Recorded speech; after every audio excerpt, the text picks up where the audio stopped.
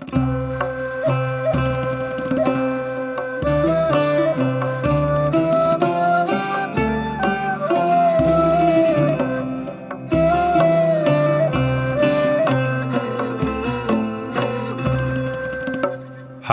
I'm Peter Adamson, and you're listening to the History of Philosophy podcast, brought to you with the support of King's College London and the Leverhulme Trust.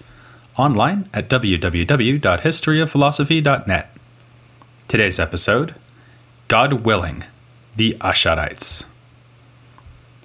If there were any justice in this world, most major philosophical problems would be named after Platonic dialogues.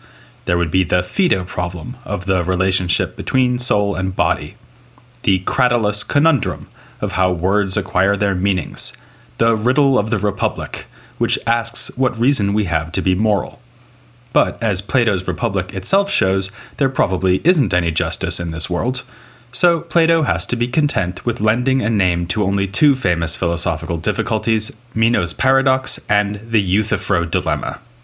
We all know about Meno's paradox, which shows that it is impossible to seek knowledge. But what about the Euthyphro dilemma? It takes its name from the dialogue of the same name, in which Socrates asks a man named Euthyphro to define piety. When Euthyphro suggests that whatever the gods love is pious, Socrates asks whether this may not be the wrong way around. Don't things rather become pious because the gods love them? Just like that, Plato set down a problem which still concerns philosophers of religion. Does God determine what is moral? Some say yes, holding that if God is dead, everything is permitted. Sometimes that view is called a divine command theory of morality. Certain actions become morally good or evil because God declares them to be so. For instance, in general, it is evil to kill your children, but when God commanded Abraham to kill Isaac, it became right for him to do so, until the command was revoked at the last moment. Others have a hard time believing this theory. Could God really make it a good thing to murder the innocent, or a bad thing to offer help to suffering children? If we are believers, shouldn't we rather say that God wants us to help children and avoid murdering them because the first is good and the second bad? Indeed, doesn't God himself have to obey certain moral rules if he is to be a good God and not an all-powerful tyrant? The dilemma may take its name from the Euthyphro, but the first time it takes central stage in our story comes more than a millennium after Plato, in a debate between two groups of theologians. One group we have already met, the Mu'tazilites. They assumed that there are moral laws which we can discover using our own reason, and by which even God is bound. We know it would be wrong for him to punish the innocent and reward the guilty, or to punish those who had no choice about their actions. From this, the Mu'tazilites inferred that humans must have power over their own actions, since in the Quran we hear that God will indeed reward and punish us. But the problem can't be resolved that easily. If God is really to be just, then doesn't he also have to deal fairly with his creatures? Yet doesn't he obviously fail to do so? A famous story discussed by several Islamic theologians illustrates the point. In the afterlife, three brothers find themselves in paradise, hell, and limbo. The first led a virtuous life, the second was wicked, and the third died in childhood before he could come to deserve either reward or punishment. This third one, who is in limbo, complains that God should have allowed him a longer life, giving him a chance to earn a place in paradise. God replies that had he been allowed to live to adulthood, he would have sinned and gone to hell. By letting him die early, God was doing him a favor. At which point, the second brother cries out, "Why didn't you kill me as a child too? Then I wouldn't be in hell." Supposedly, this story helped to turn one of the greatest of all Muslim theologians away from the Mu'tazilite way of thinking. This was Abul Hasan al-Ash'ari, who lived in Iraq from 874 to 936. In case you're keeping track, this makes him a rough contemporary of philosophers like Ar-Razi and Sa'adiyya Ga'on, and a generation younger than Al-Farabi. Al-Ash'ari was first a Mu'tazilite theologian, in fact a student of Al-Juba'i, head of the Mu'tazilites in the city of Basra. This student-teacher relationship worked out much like the one between Plato and Aristotle, although, as far as I know, no one ever compared al-Ash'ari to a pony kicking its mother once it was born. Al-Ash'ari devised his own rival theological theory, which rejected nearly every tenet of Mu'tazilism despite retaining its rational approach and its conceptual tools. He drew also on previous theologians who were at least in the orbit of Mu'tazilism. His most famous doctrine centers on the use of a technical term, acquisition, that had already been used by several other theologians. Yet his synthesis and his critique of the Mu'tazilites was original and coherent enough that he would lend his name not just to a puzzle or two, but to the dominant theological tradition of Sunni Islam, Ash'arism. Al-Ash'ari wrote several works that survive today, including a vast survey of previous theological opinions that remains one of our main sources for previous thinkers. In fact, when I was telling you in a previous episode about the early Mu'tazilites, a lot of what I said was based on reports found in Al-Ash'ari. His ideas were then further developed by generations of like-minded theologians, for instance Al-Baqillani and Al-Juwayni, both of whom lived around the time of Avicenna and died in the early 11th century. The most famous Ash'arite of all, Al-Ghazali, was a student of this Juwayni, and he would leave an indelible imprint on Ash'arite theology. We'll get to him in a future episode, but first I think we ought to consider Al-Ash'ari's ideas in their own right. And let's start right there with the question of what we ought to do. We find the Ash'arites offering a bold defense of the divine command theory. Al-Ash'ari has no hesitation in embracing the most counterintuitive aspects of this theory, saying that God could torment innocent children in the afterlife, if he so chose. He could also punish those who believe in him and reward the unbelievers. Indeed, not only could he do these things, if he did them, his actions would be just. For justice means nothing more nor less than agreement with God's will. Al-Juwayni gives an ingenious argument to support these Ash'arite claims. If actions did not get their moral character from God, they would have to have that character in their own right, as intrinsic features. For instance, murder would be wrong all by itself. But in fact, context makes all the difference. Were you to kill someone in self-defense, that would be morally justified. Thus, killing in its own right is morally neutral. Whether a given killing is right or not depends on its context, and for Al-Juwayni, that context is provided ultimately by God's law. That argument, with its focus on how the attribute of justice or injustice belongs to actions, illustrates a more general feature of the Ash'arite theology. Following the Mu'tazilites, they understand created things as atomic bodies, which have properties, or accidents, that belong to them only for one moment at a time. Both schools also use this physical theory as a basis for a proof that the world was created by God.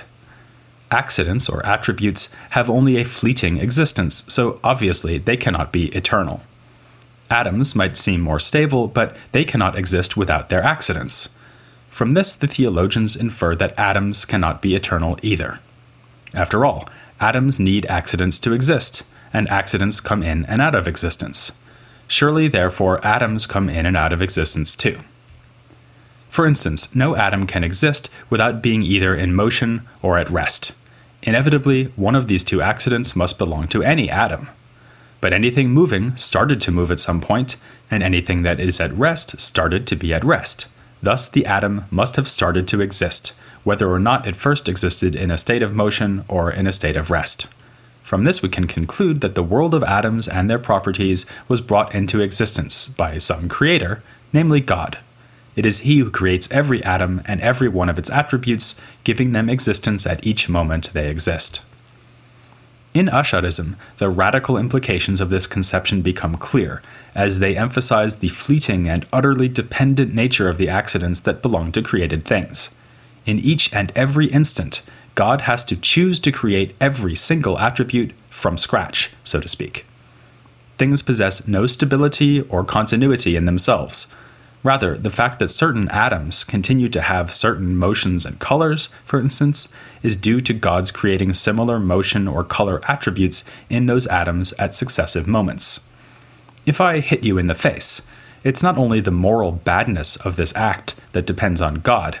Also the motion of my hand, the pain in your nose, the red of the blood on your shirt and my knuckles, all these things are created by God. If he wished, he could create things differently so that when I hit you, it caused intense pleasure instead of pain, or turned you into a giraffe. The stability we experience in our everyday lives is thanks only to God's choice to make things appear stable, something promised in the Quran in verses stating, "You shall find no change in the way of God." This picture of constant creation, freely and arbitrarily willed by God at every moment, is often called occasionalism. It's especially associated with early modern thinkers, such as the 17th century philosopher Malebranche, but al-Ash'ari articulated the view already here in the 10th century. He did so in full awareness of the awkward implications of the theory, implications he was happy to accept. For instance, if it is God causing every attribute at each moment, then the apparent causes we see in the world around us are just that, only apparent causes. As we just saw, if I were to hit you, it wouldn't be me causing your nose to hurt or your shirt to be bloody.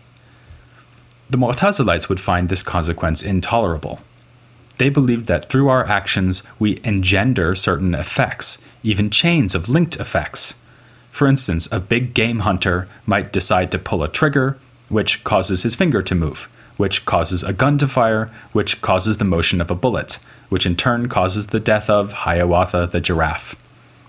The hunter is the cause of all these events, not God, and the hunter bears moral responsibility. Don't worry, by the way, no actual giraffes were harmed in the making of this episode. Against all this, another ingenious argument was offered by the Ash'arites. Suppose that the hunter fires his gun but then has a well-deserved heart attack and dies before Hiawatha does. It seems absurd to propose that the hunter is causing Hiawatha's death, given that the hunter doesn't even exist at the moment that she expires. No, what is really happening is that all these events and attributes, from the pulling of the trigger to the last mournful flutter of Hiawatha's eyelashes, are being created by God. This brings us to the crux of the disagreement between the Mu'tazilite and Ash'arite schools. The reason that the Mu'tazilites were so keen to say that the hunter, and humans in general, are genuine causes of effects in the world is that they wanted us, and not God, to be morally responsible for those effects. Better to say that a dead giraffe hunter takes the blame for this worst of all crimes than to blame it on God. The Ash'arites, though, were more concerned to preserve God's untrammeled power. Somewhat tendentiously, they characterized the Mu'tazilite position as follows. When God has power over something, it is outside human control, and when humans have power over something, it is outside God's control. It might seem that there is an attractive third alternative for the Mu'tazilites. Why not say that both God and humans have power over human actions? If God chooses to stop the giraffe hunter, he would have any number of ways to do so, a slightly earlier heart attack, for instance. But if God refrains from interfering, the hunter can carry out his nefarious crime. Against this, the Ash'arites argue that there can never be two causes for one and the same event or action.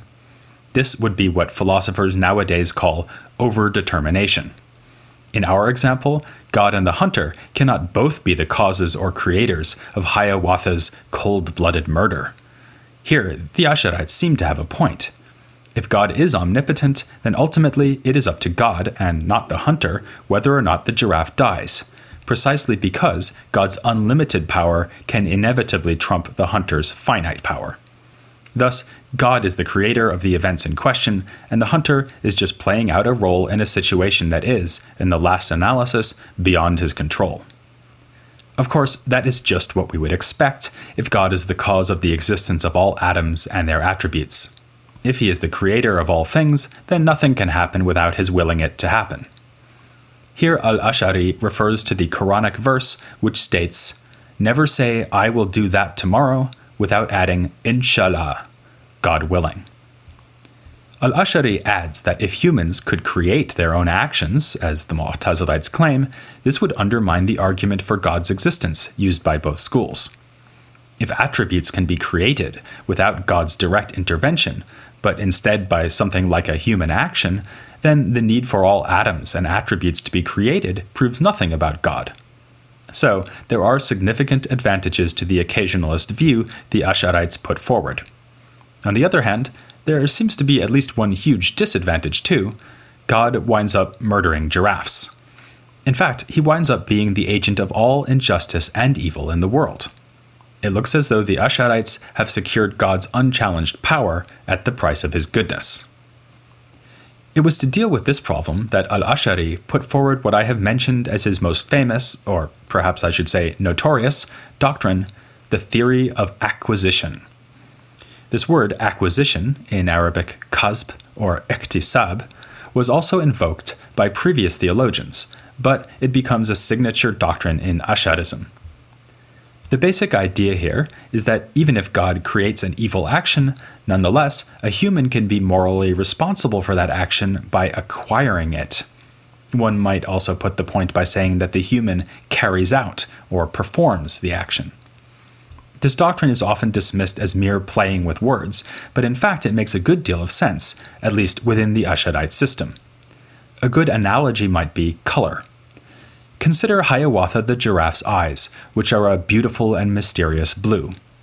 On the Ash'arite analysis, God is the creator of this color, but obviously he doesn't thereby become colored or take on any of the derivative features of Hiawatha's eye color. For instance, God is not visible, and does not call to mind the pellucid clarity of a summer sky over the African savanna. In just the same way, God creates evil actions without acquiring their derivative features. When he creates the action whereby I hit you, it is my arm that moves, while God remains unmoving. Likewise, I bear the responsibility and will be justly punished in the afterlife. Yet surely there is still a problem here in that I have no choice but to hit you. Perhaps not. On al-Ash'ari's story, what happens here is that God creates in me the power to swing my arm and land my fist on your nose.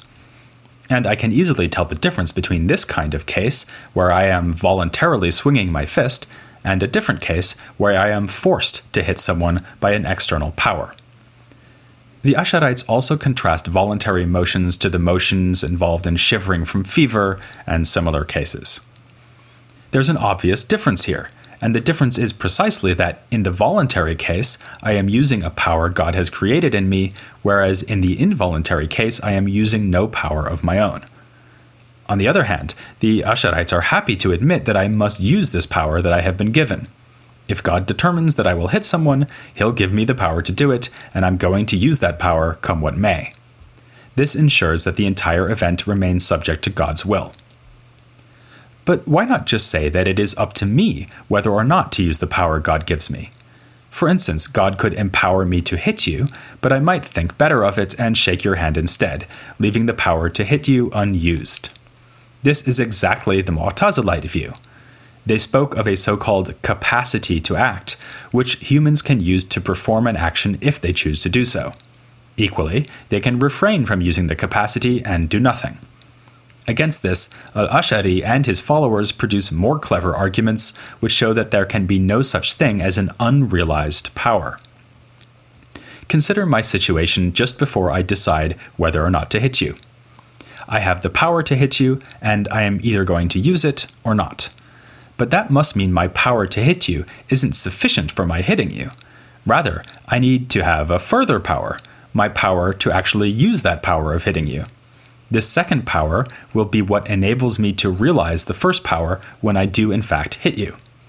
But what about this second power? Won't I need yet another power, a third one, in order to use that? This leads to an infinite regress, suggesting that if I really had an unrealized power, I would need to deploy an infinite number of powers in order for me to use it. But if there are no unrealized powers, then obviously I cannot have both the power to hit you and the power to refrain from hitting you. Both powers would need to be realized, and then I would be both hitting you and not hitting you simultaneously, which is obviously absurd. With this line of argument, the Ash'arites are denying what is nowadays sometimes called the principle of alternative possibilities. That is, the principle that voluntary action and moral responsibility require the chance of acting in more than one way. In fact, they are denying that this principle is even coherent, for I can never have the power to do two inconsistent things at the same time. And, by the way, as Al-Juwayni adds, even if the Asharite reasoning is wrong here, and God winds up punishing us for actions we did not choose freely, then that doesn't really matter. As we saw, whatever God does will be just by definition, since justice just means conformity to his will. It may be inscrutable to us why he should determine that some will sin and some be righteous, but we're in no position to stand in judgment over such divine decrees. On this point, the Ash'arites are exploiting another idea of their opponents, the Mu'tazilites, in holding that God transcends human understanding. But they stopped short of the Mu'tazilite position when it came to divine attributes. For the Ash'arites, it was no solution to deny the divine attributes entirely, or to reduce attributes like God's knowledge and justice to the essence of God himself, as we saw the Mu'tazilites doing. Yet, the Ash'arites were also unhappy with traditionalist theologians who accepted, for instance, that God literally has hands because of passages in the Quran which speak of God reaching out with both hands. Like the Mu'tazilites, the Ash'arites proposed a figurative reading of such texts, in this case suggesting that the hands referred to God's power. But, unlike the Mu'tazilites, they recognize that the power in question has a reality of its own. As to the question of how such attributes relate to God, this is a place where human comprehension fails. When we say that God has power, we should add the expression bila kaif, that is, without saying how. This phrase is often taken to express a willfully obtuse or anti-rationalist position, and certainly the Ash'arites are here trying to demarcate the limits of our understanding. But adding bila kaif is perhaps better understood as a caution against assuming that the familiar way, the how or kaif, with which attributes belong to created things, is appropriate to the divine case. Thanks to al-Ash'ari and his first generations of disciples, there was a permanent change in Islamic theology. Mu'tazilism certainly did not die out, but Ash'arism would become the dominant school in centuries to come. As we'll be seeing, this had enormous consequences also for the history of philosophy. As I hope this episode has shown, the Ash'arites put forward numerous arguments of great philosophical interest. They did defend their system by quoting the Quran and the sayings of the Prophet, but the core of their method was rational argument, usually aimed dialectically against opponents. This method was itself something they shared with their chief opponents, the Mu'tazilites. Still, they did not consider themselves to be falasifa, or philosophers. That name was reserved for thinkers adopting methods and concepts drawn from the Greek texts that had been rendered into Arabic. And yet, when the greatest of the Ash'arites, Al-Ghazali, wrote a work attacking the falasifa, he did not direct his critique at Aristotle, Plato, or Plotinus. His target was instead the greatest and most influential thinker of the Islamic world, a man we'll be starting to cover in the next episode. Please use all your power to join me next time for the life and times of Avicenna, here on The History of Philosophy, without any gaps.